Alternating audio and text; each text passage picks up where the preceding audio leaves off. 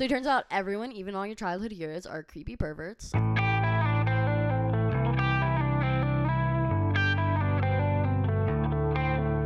Hey guys, welcome to the third episode of our very unimportant podcast that we like to do when we get bored and don't have as much stuff to do.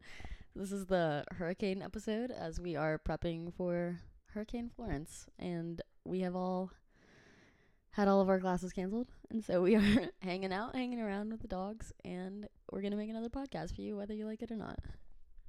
This is the truth. So welcome to our third podcast.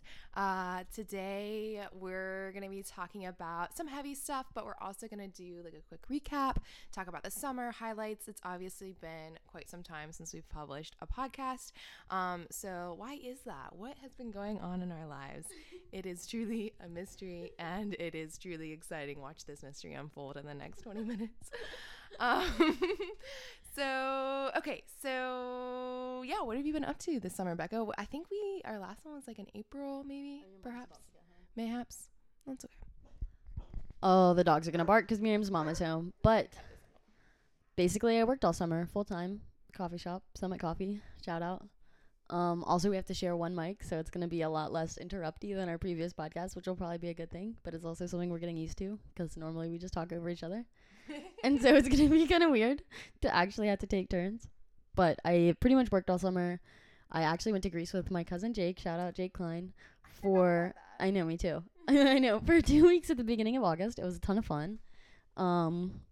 We got to see the national museums in Athens and Heraklion, which was really cool as someone who is interested in archaeology. Those were the highlights. What are you doing now? Now I am in grad school for anthropology. What are you doing now? Thank you. She leaned in very close to me. And I'm doing a lot of reading and a lot of writing and a lot of stressing. Here's Miriam. Thanks, Becca. That was great. So I did finish grad school in May. I think that's kind of when, I don't know, like I think before I was like, I have time, or like I procrastinated all my homework by doing like researching for podcasts and like, I don't know, or like, I mean, it was just 2, so not that much, but like, and then I like had comps and like it was crazy and exams and it doesn't matter. Comps aren't. This is like so long ago. It doesn't even matter anymore. But I do have my master's. I passed my comps. That's exciting. And then this summer, my first summer outside of college and graduate school, I spent in Ecuador. I'm just kidding, in Ecuador. And it was really awesome. I worked with Brad Reach, study abroad. I did not babysit. I nannied, thank you. No, I was a Spanish instructor and a trip leader, and it was really awesome. Led 2 groups of high school students around Ecuador. How long? Like 7-8 weeks. It was awesome. It was really fun and really hard work, but a lot of fun. And now I'm back at Wilmington working for UNCW, teaching 2 classes, Spanish 201 and 120. What up? It's pretty cool. But yeah, we're in Winston because Florence is coming in hot. And I mean, coming in, Wilmington is gonna be. We're nervous. I'm worried about everything that I left there and the fact that It was true. Yeah, it was.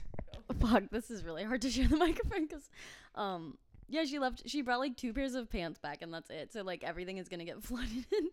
It's fine. I just bought a new bike and a new bookshelf. I bought a new bed. Like I bought it. Like I just bought a mattress. I think that makes me officially an adult. So I'm going to be pretty destroyed if it also gets destroyed along with my adulthood and my sense of competency or competence.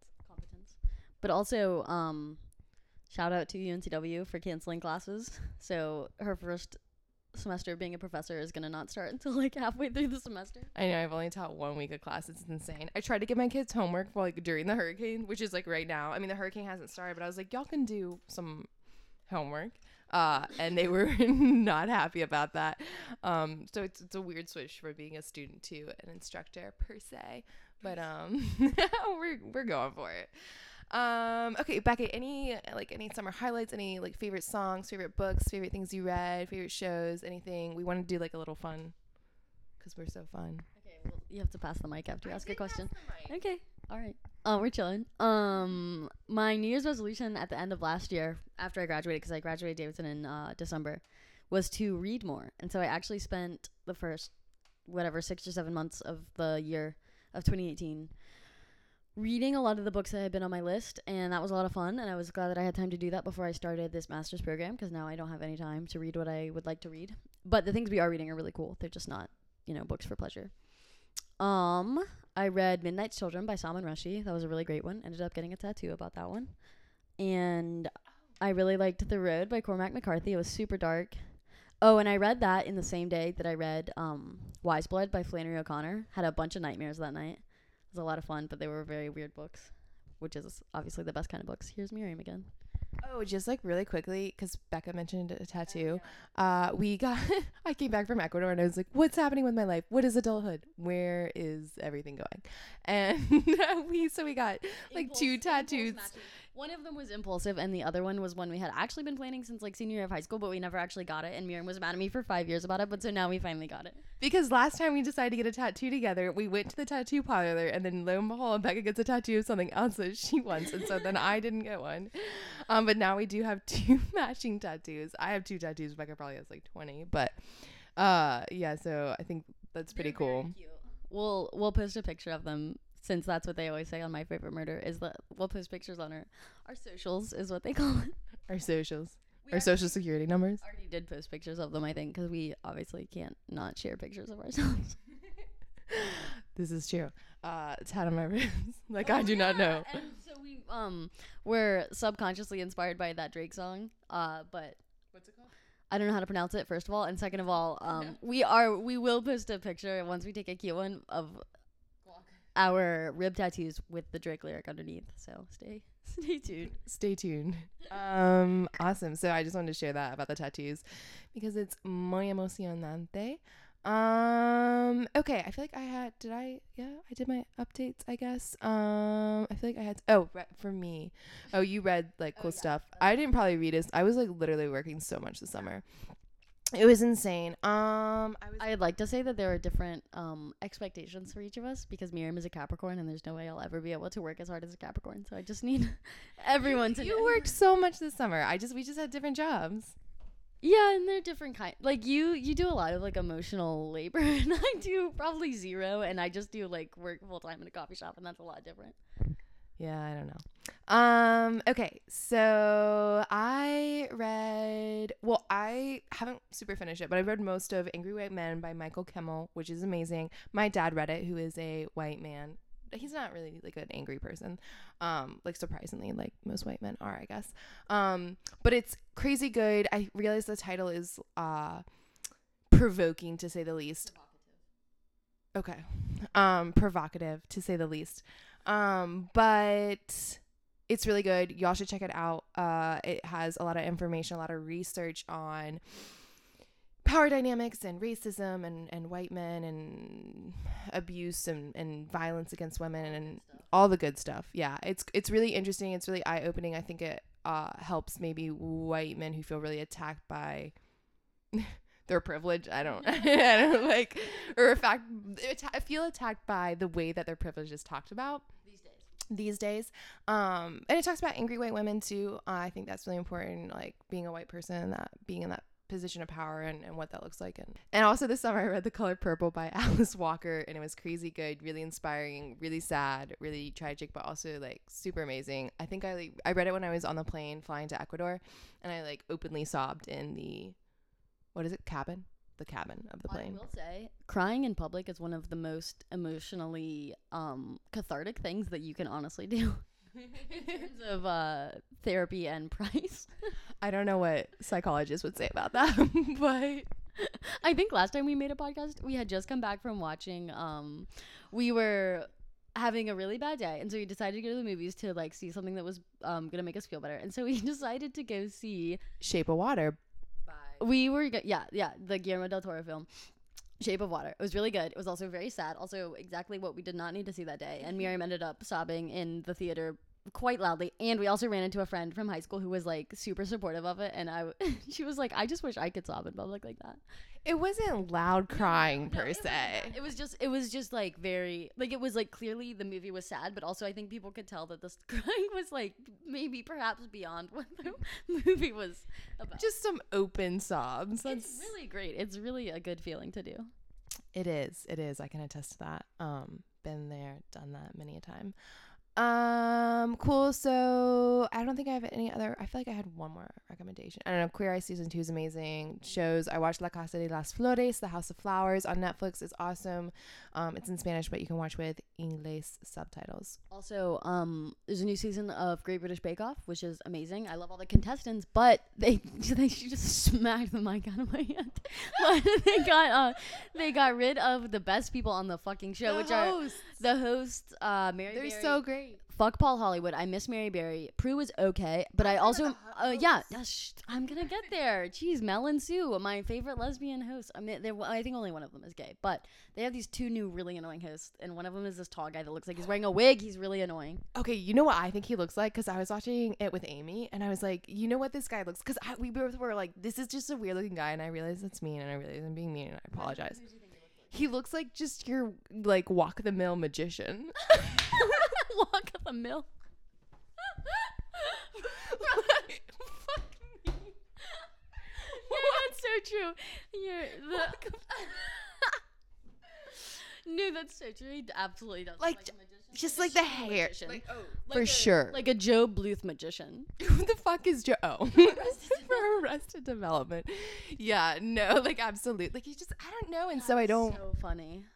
I just couldn't get on board with his character. And then he's not like, it's such forced humor. Whereas like when Mel and Sue did it, it was like, oh, this is cheesy and campy and funny. But like when men do it, I'm like, literally get the fuck out of here.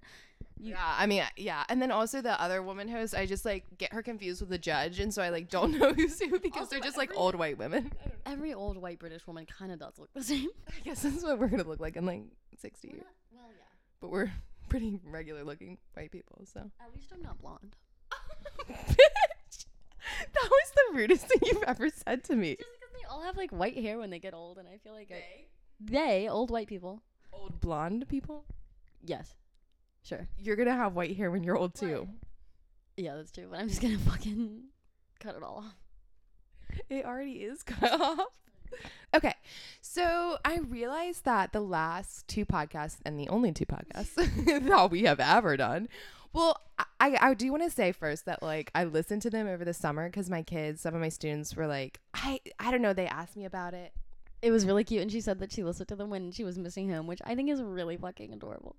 Okay, but also my kids asked about them, and I just wanted to like listen to, because they're like, hey, can we listen to them? And I was like, well, let me listen to them first, because, and I swear way more than I wanted to, so I'm going to try to work on my language and be a professional adult, and we'll see how that goes. And then also, I don't know, I mean, like, we are obviously really new to this, and we're not doing everything really perfectly, obviously, but I guess I wish that we talked about race a little bit more when we talked about that's a good point. The toxic masculinity episode.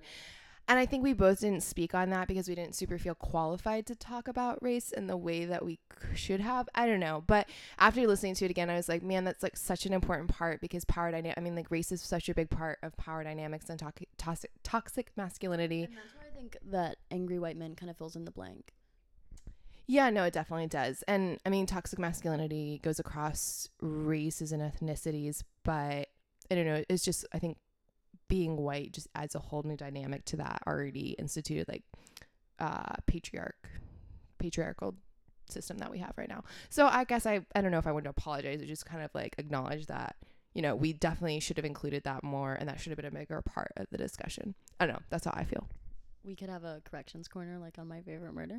Okay, this bitch is so obsessed with My Favorite Murder now. And it's fine, but I was only recommending it to her for like the entire last year, and I listened to all of it. And now every single time we hang out, she's listened to it literally probably like twice. And she's like, I've listened to like, at this point, like 40 episodes. And obsessed much? Yeah, it's really fucking good, and it's a great podcast, and I recommend it to everyone. But I just love it because the women are so funny. And so Miriam had recommended it to me for a very long time. She never listens to my recommendation. I do. But I was like, I have some other podcasts that I need to get through first. But then I also just wasn't listening to podcasts very much. So the only time I could really get into it was this summer, which is when I finally did get into it. But she was in Ecuador the whole time. So I listened to it a lot without her because that was the only way we could do it. And so then I found out I loved it, and I talked to her about it a lot, and she's still mean about it. No, I'm only mean about it because I used to talk about it a lot and like make references. I was still in school. I know, but you don't watch it, bitch. We'll fucking listen to it. Whatever. But like, I'm just saying, like, I feel like you gave me a hard time, and so now I'm like, well, now I've recommended it to like everyone I know, so you can feel justified. yeah, I guess it's just not as satisfying as I wanted it to be. Okay, so this episode is going to be titled potentially "Where Are They Now?" Investigating the lives of the abusers of the #MeToo movement. I want everyone to know that this is typed up on a Google Doc that Miriam made just so that we could be more organized. Look, I cannot talk about this with you right now. It's fine. I just need to be organized, and this bitch doesn't want to write anything down. Okay, so we had talked about the Me Too movement, I think in our first episode. I think it was our first episode. On the Aziz Ansari scandal in the first episode, because that was like when it had pretty recently been breaking news. So basically what we wanted to do is follow up on those last two podcasts, talk about, it's a very similar subject, but sort of look at where these men are now, what they're doing in their lives, what sort of justice they have or have not seen, and what that justice does or should look like. So we're obviously not going to be able to talk about all the men that are a part of the Me Too movement, and that the abusers who are part of the Me Too movement. But we just sort of wanted to talk about a few of them. Do you have anything to add to that? I don't really have anything to add to that, except I think it'll be an interesting subject. And we are also going to follow up on the Aziz Ansari topic that we talked about in the first one because, well, we'll get to that, but he didn't really face any. Right. Fuck. It's really hard to switch the mic over. It's just like this mic just like, I'm going to like hit you with it like by the end of this podcast, I'm sure. On accident, of course. Okay, so obviously Harvey Weinstein is sort of the biggest face of the Me Too movement, and that he's one of the biggest Face of the abusers of the Me Too movement. So October 7th, 2017 was when that first article was published from the New York Times. That had so many accusations against Weinstein for sexual misconduct, abuse, criminal sex acts, all those terrible things. I think 3 days later, his wife announced, what was her name? His wife has announced her divorce from him. And then following that, we see a lot of drops from, he's fired. He's not allowed to go to the Oscar, all the award shows. So basically we just kind of want to look into what he's doing now, because we see, he's fired, he can't go to all these shows, his reputation is marred. Okay, so basically we want to follow up and see where he is now, what he's doing, because we saw all these allegations against him. We saw the ways that in which he's really, really affected all these women's lives, and the negative impact he's had, and his power in Hollywood and the producing community. And so we wanted to look at where he is now, what sort of justice has been served, if any has been, and what that trial looks like. So basically we did some research on May 25th, which is not that, I guess time be flying, but I was like, that's not that long ago, like that was a couple months ago. That was literally like the beginning of the summer. Yeah, but on May 25th, 2018, Weinstein was charged by New York prosecutors with rape, criminal sex act, sex abuse, and sexual misconduct for incidents involving two separate women. So it's kind of crazy, because I think that list that the New York Times originally posted was over 80 women, but he's only being charged for, at least on May 5th, 25th, he was only charged for 2 women. Quick note, if you look up his Wikipedia page, the list of women that have alleged abuse from him is like I think 90, and then the list of women that have alleged that they were raped by him is like 10 or 15. Like it's a ridiculous number. Yeah, and Becca and I, when we were looking at that, we were kind of like, that's probably not even all the women, which I think is the really tough part. It said that if he's convicted on the most serious charges, he could face between 5 and 25 years in prison. He was arrested, but on the same day released on $1 million cash bail. So, it's just kind of crazy to see the way our criminal justice system works or doesn't work. And that, like, if you have money and privilege, you can get the fuck out. But basically just, it's insane the way that people who have money and power can really maneuver the criminal justice system. It is truly disheartening. So, and then following that, in July 2018, so just 2 short months later, he was indicted on an additional charge of predatory sexual assault against a woman he allegedly forced into oral sex in 2006, and that charge has a maximum sentence of life in prison. He has pled not guilty to all of these crimes. I think he apologized to maybe one woman, like kind of half-heartedly. He has acknowledged a lot of the abusive allegations, but he is continuing to plead not guilty to the crimes. He has been in and out of Arizona, primarily out of treatment for sex addiction. He's going under anger management therapy, which is also scary because that wasn't even really part of it, but it's just like, wow, men really be out here. Yeah, men really be angry and out here. But I read a little bit about his time in Arizona and his this wild, like Camp Meadow or something, this sex rehab place. And the article was talking about how it's even harder when they receive celebrities because they have to convince the celebrities they're just the same as everyone else and they're just these people that have addictions. And like, I don't know, it's kind of a wild article. But he did not stay the entire time. Also, guess how much it cost for 45 days? Like $60,000. Oh, well, you made it sound really bad. That's still so much money. $60,000 is like 4 years of college. Yeah, no, but I'm saying a Hollywood producer. That's like literally like piss. That's piss money, whatever they call it, whatever the fuck it is. But like, that's not anything to him. No, but I know that. But like, that's not the point. The point is just like to go to this fucking like sex rehab place. It costs also, like over a year's salary. You know? If we're gonna be talking about like rape and assault, like the issue isn't like he's just trying to deflect attention from this, but like the issue is not the fact that you are or are not addicted to sex. The issue is that you're using your power over like women and the people that you're supposed to be. I don't know, the people you're supposed to be guiding and helping, and like like you're in charge of their job and you're just using that power to fuck them over and like to get what you want from them. And that's not a sex addiction, that's just being a fucking creepy pervy dude. Right, and just abusing your power and using whatever means you have to get what you want. Right, because they're trying to make it seem like it's all about sex and it's all about this stupid fucking addiction or whatever, but like you can be addicted to sex and do whatever the fuck you want. Like, I don't really give a shit, but the thing is, like, you feel entitled to use, like, it's not about sex, it's about power, and it's about the dynamics you have with the people that you work with. Right. So it's kind of crazy just reading everything that has happened with him this past year. He will go to trial again. As we know, the justice system works crazy slow. So, things have happened, but, has justice really been served? Will he get what he deserves? What does he deserve? And we'll get to that after we finish talking about a couple other men or abusers of the Me Too movement. Becca. Yeah, so I kind of wanted to follow up on Aziz Ansari because he was who we talked about in the first podcast, and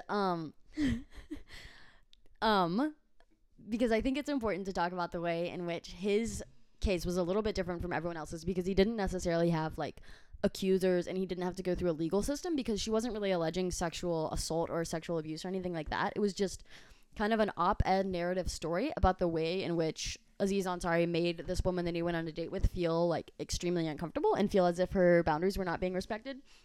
And people got kind of upset about that because they thought that his name was being dragged through the mud for no reason, because it wasn't, anything that he did wasn't illegal and it was okay, therefore.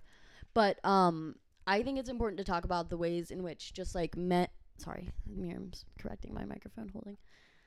The ways in which men feel like they can act, and like, so I don't know, it's just an enlightening, like almost like as a social op-ed piece, not so much as a part of like this whole sexual abuse thing, but just men feel like they can act that way and they don't realize that they don't need to take into account other people's feelings, which is kind of fucked up and only feeds into this system of, using your power over people to gain sexual favors. I'm not speaking very well at this moment, so we can edit this out. But, jeez.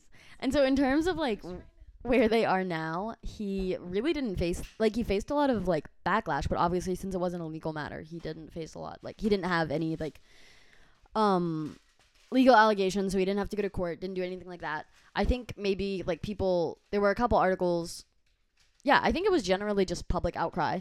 And he actually had like shortly after, like a week after the article on babe.com or babe.net.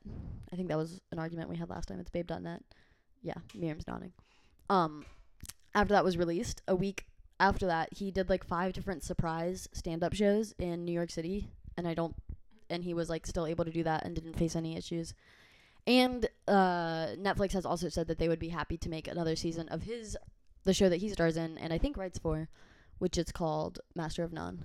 And so just an update on him that he basically has not faced much backlash except for, public outcry. Yeah. So, that's kind of what has been going on with Aziz. Again, these are just one of many, many, many, many men who have been accused of sexual assault within that Me Too movement. We also have heard about Louis C.K. coming up into the news cycle again recently with doing sort of surprising random shows at comedy clubs. I think in New York. Is that right? I'm not sure, but I think that I'm going to say this totally wrong, but Roxane Gay wrote a really good article about him, and basically people are like, oh, he did his time after, like, less than a year of being, like, apparently sorry. Yeah, and I think a lot of men have sort of taken his side and been like, oh, he's, how much time off screen does he, like, didn't he serve his time? Like Becca said, like, isn't that enough? Like, he got publicly shamed. Like, that's enough. And it's like, he had a massive impact, or, I mean, we don't really know the extent of his impact on the women to whom he exposed himself to. Fuck. Yeah, no, to whom he exposed himself. I know. That's why I said fuck. But that's a good question to ask, like, how long is long enough, and what what is the impact of his return, and what does that say about the men in media and the men in comedy? So there's definitely been a lot of discussion about Louis C.K. as well, and that's sort of what incited this podcast, because we wanted to just talk about, where are these men now? What are they doing? And why are they allowed back in the sphere? The sphere into reality. The official sphere where people go. I also wanted this is kind of just a side note, but I didn't know before today that Garrison Keillor was accused of sexual abuse, and he is the man behind the Prairie Home Companion series on NPR every, like, Saturday and Sunday or whatever it is. And I don't know, I felt slightly betrayed, since that was a huge part of my childhood. Always listened to that with my parents growing up. And so it turns out everyone, even all your childhood heroes, are creepy perverts. And I don't think he faced any legal allegations either, but he was fired from Prairie Home Companion. They found a new host and they renamed the show, but I think that he's still producing. So Garrison Keillor is trying to continue producing. He wants to bring back A Writer's Almanac, which was a big show in 1993. It started in 1993 that he hosted. It was a daily 5-minute program on NPR. He has not yet been able to do that successfully. That was as of April 2018. And so he is now still currently facing the repercussions of having having sexual abuse accusations alleged against him. Okay, so there's a really good article on the New York Times by Roxane Gay. If you don't know who she is, she's amazing.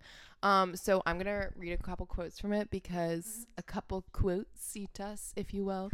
So she says, I have to believe there is a path to redemption for people who have done wrong, but 9 months of self-imposed exile and financial comfort is not a point along that path. It is far too soon for any of the men who have faced the marginal consequences born of the #MeToo movement to think about redemption. People love a comeback narrative, and all too often they yearn for this narrative at the expense of victims who are only beginning to reconcile with their suffering. So I think she has, like, such good points, and it's a really good article. Go check it out on New York Times. I think she has it on her Twitter and whatnot as well.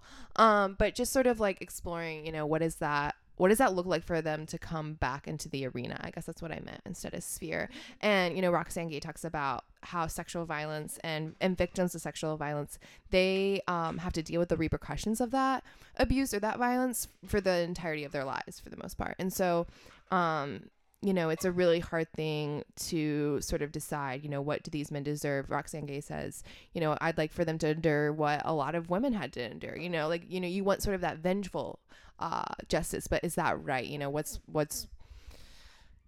best for our culture? What's best for society? What's best for change and moving forward and trying to create an environment in which women can feel safe in their workplaces and can feel safe, like, walking down the street at night. So there's just so much going into this. Becca, over to you. I think we're doing a really great job of not interrupting each other. We have to because we're sharing them. Right, obviously. But if you want to see how it feels when we are interrupting each other, go back and listen to the other previous podcast. Oh yeah, it's just constant talking over. Yeah, it's pretty bad. But so, this ties into what I was hoping to talk about earlier, but then was vetoed, and so now I will bring up again. That this kind of goes into the when we talk about rehabilitation and we talk about the prison system, if we are trying to send these men to prison, but we are also not trying to incorporate this whole concept of rehabilitation, obviously Louis C.K. did not go to prison and did not really serve any time there. But if we're going to talk about rehabilitation, we need to talk about the ways in which prison does not serve to rehabilitate men who are accused of sexual assault. And so if we're sending predators to prison, what are we hoping to do when they get out? Are we supposed to just continue to ostracize them? Does this mean that their lives need to be over, or at least their public lives are over? What do they deserve? And so what article was it that you were reading that was talking about? Okay, so Miriam is going to talk about this and introduce it, and then I also want to talk about it too. Yeah. No, I think that's just the next part of this podcast, and the next part of this discussion is, right? So, we have all these men who have done all these really crappy things. So what's the solution? What are our expectations for them? What does justice look like, right? So I checked out this website. It's called ifwhenhow.org.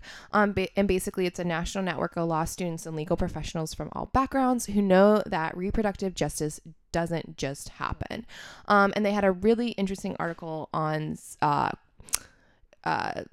justice for sexual violence and what that looks like through the criminal justice system. And so I wanted to read a quote on that really quickly. We must reframe what justice and healing can look like for both victims of sexual violence and those who commit that violence. The American legal system has many pitfalls, chief among them its inability to solve systemic issues. So, in this article, the If When How board president Dina Robinson talks about the cycle of abuse and how that's continued by perpetrators and victims, and how it's just really tragic. And so is our criminal justice system, is it solving that problem? Is putting someone in prison, is imposing fines upon people, is that providing any sort of solution?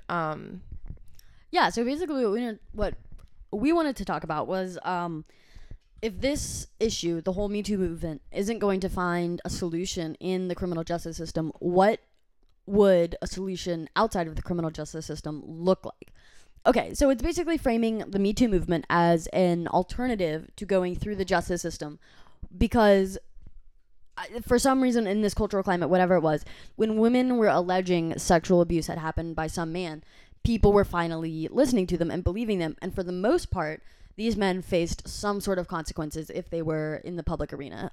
Harvey Weinstein lost his job. A bunch of other men have lost their jobs. They faced penalties. They faced fines, things like that.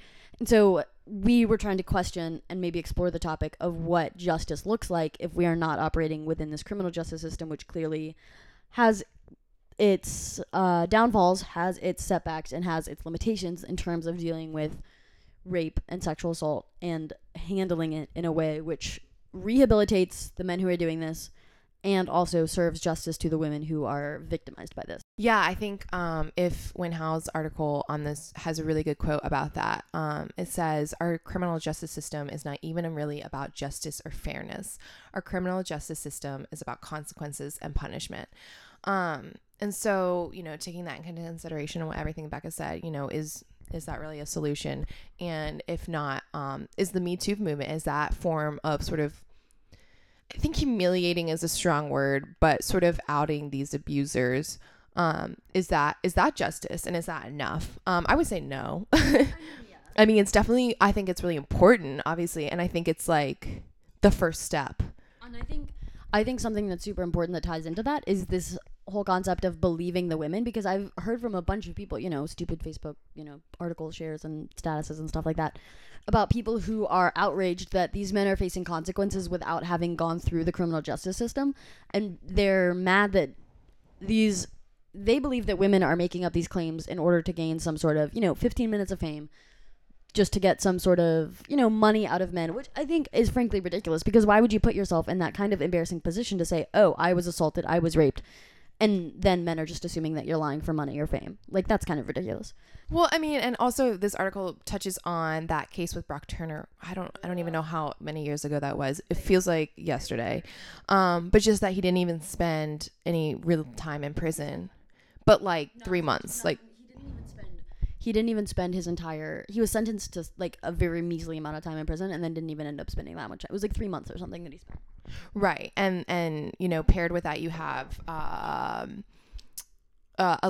so a similarly situated Latino man who also sexually assaulted his female roommate was sentenced to 3 years in prison. So you see the way in which race and power and money and status and privilege plays such a huge role in the justice system, and how the justice system in America has historically and systematically incarcerated brown and black people for the entirety of its existence. So can we really trust this really shitty system who rejects or incarcerates on such a high and rampant level brown and black people, and then also that treats women like really terribly? Can we trust the system to treat these men who are mostly white and in major positions of power fairly? And you know, what is even fairness, and does that exist? But that's a different conversation.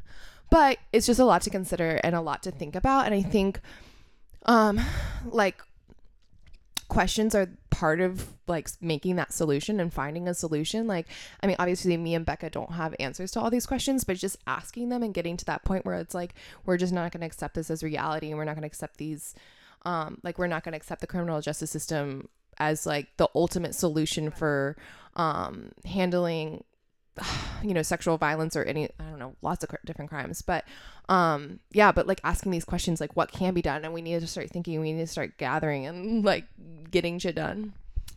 Huge mood. And also, I think where I was going when I lost my train of thought was the idea that people are always like, oh, but the American justice system is all about being innocent until proven guilty, and they feel that these men have not been given a quote unquote fair trial because they haven't gone through the justice system. But if we are questioning the success of the justice system, then it's not really a matter of whether or not they got a fair trial and whether or not we should believe them innocent until proven guilty. Obviously, it's important to have evidence, and it's important to prove beyond, you know, reasonable doubt that these events did occur and that they had, you know, malintent when they did these things. But also, the actual point here is that we need to make sure women feel safe in their work environments, and we need to make sure women feel safe in their lives. And I think that that is slightly more important than making sure that men have been given a fair trial in the criminal justice system. That's probably a hot take and controversial, but there it is.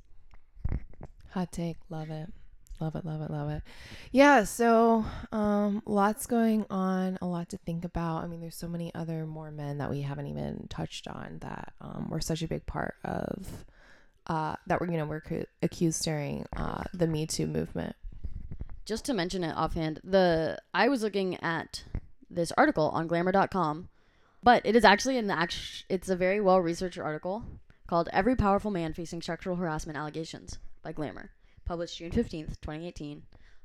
It's got a very exhaustive list of powerful men, not even just the men in Hollywood, but also CEOs and public newscasters and things like that who have been facing allegations. And it also goes through who has alleged these allegations. It goes into the allegations they're facing and what has happened since the allegations. And so that kind of goes into the following up with how the justice system is playing into this and the repercussions that they faced and whether or not they are quote unquote just.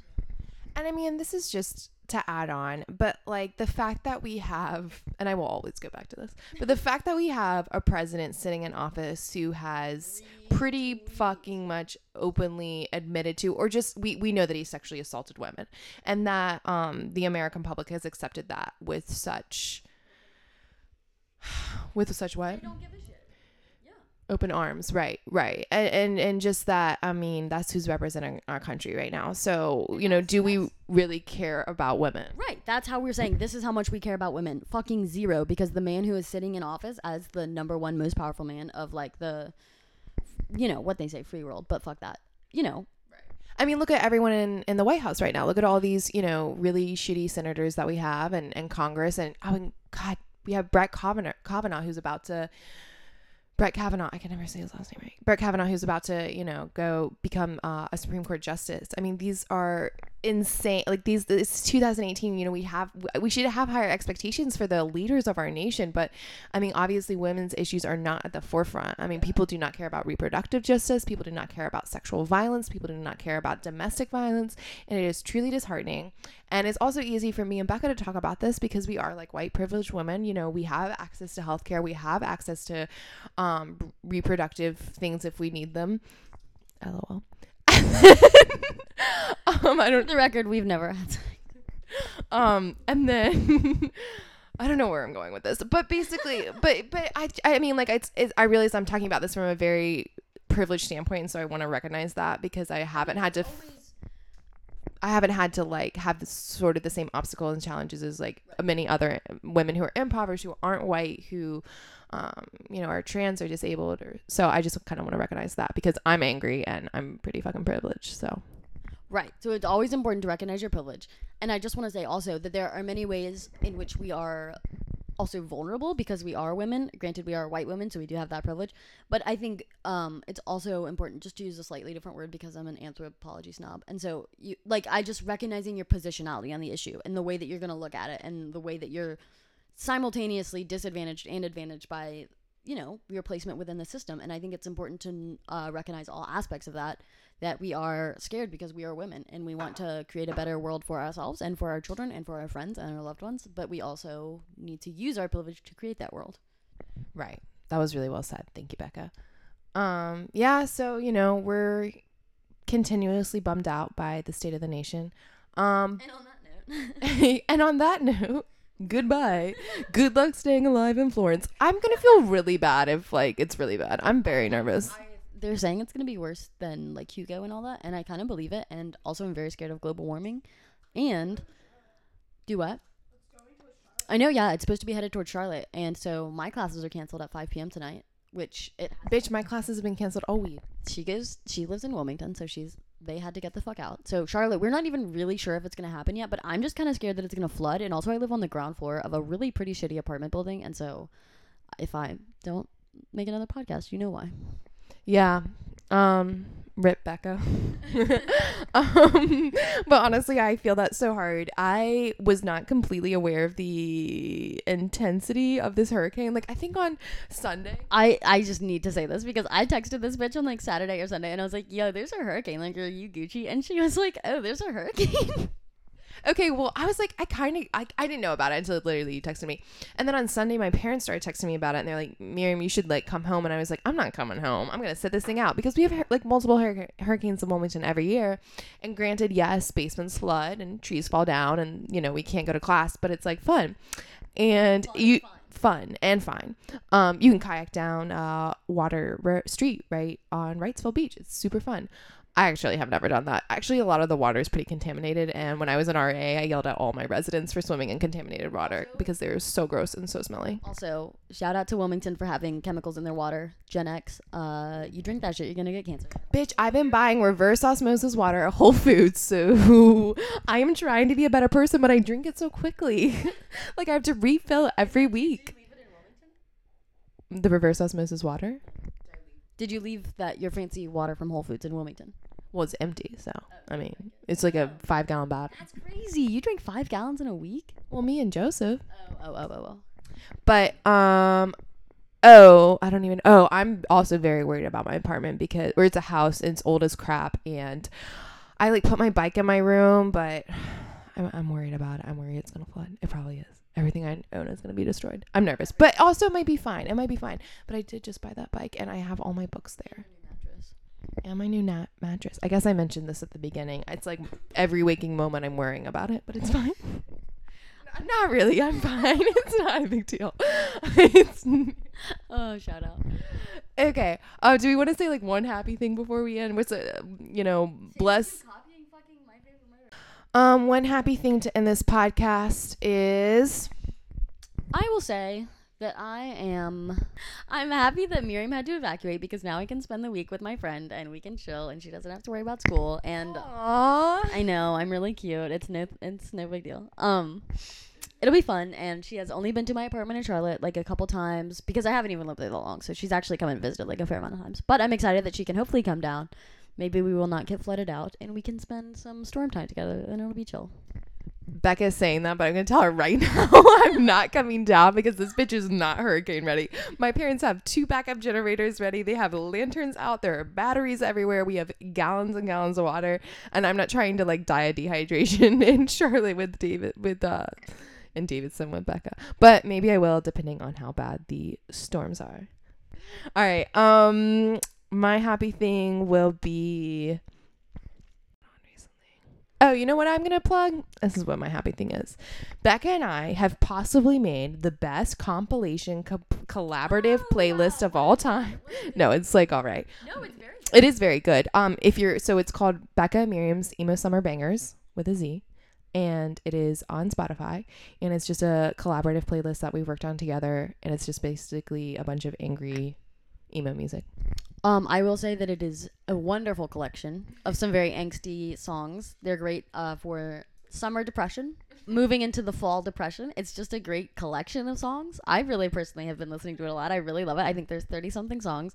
But since it is collaborative, we are not sure how to make it public. We are also very bad at using our phones. And so we will drop the link to you in the description or whatever it's called of this podcast. It's really great, and I really hope y'all listen to it. It's got some true bangers on there, so I'm glad she decided to shout it out.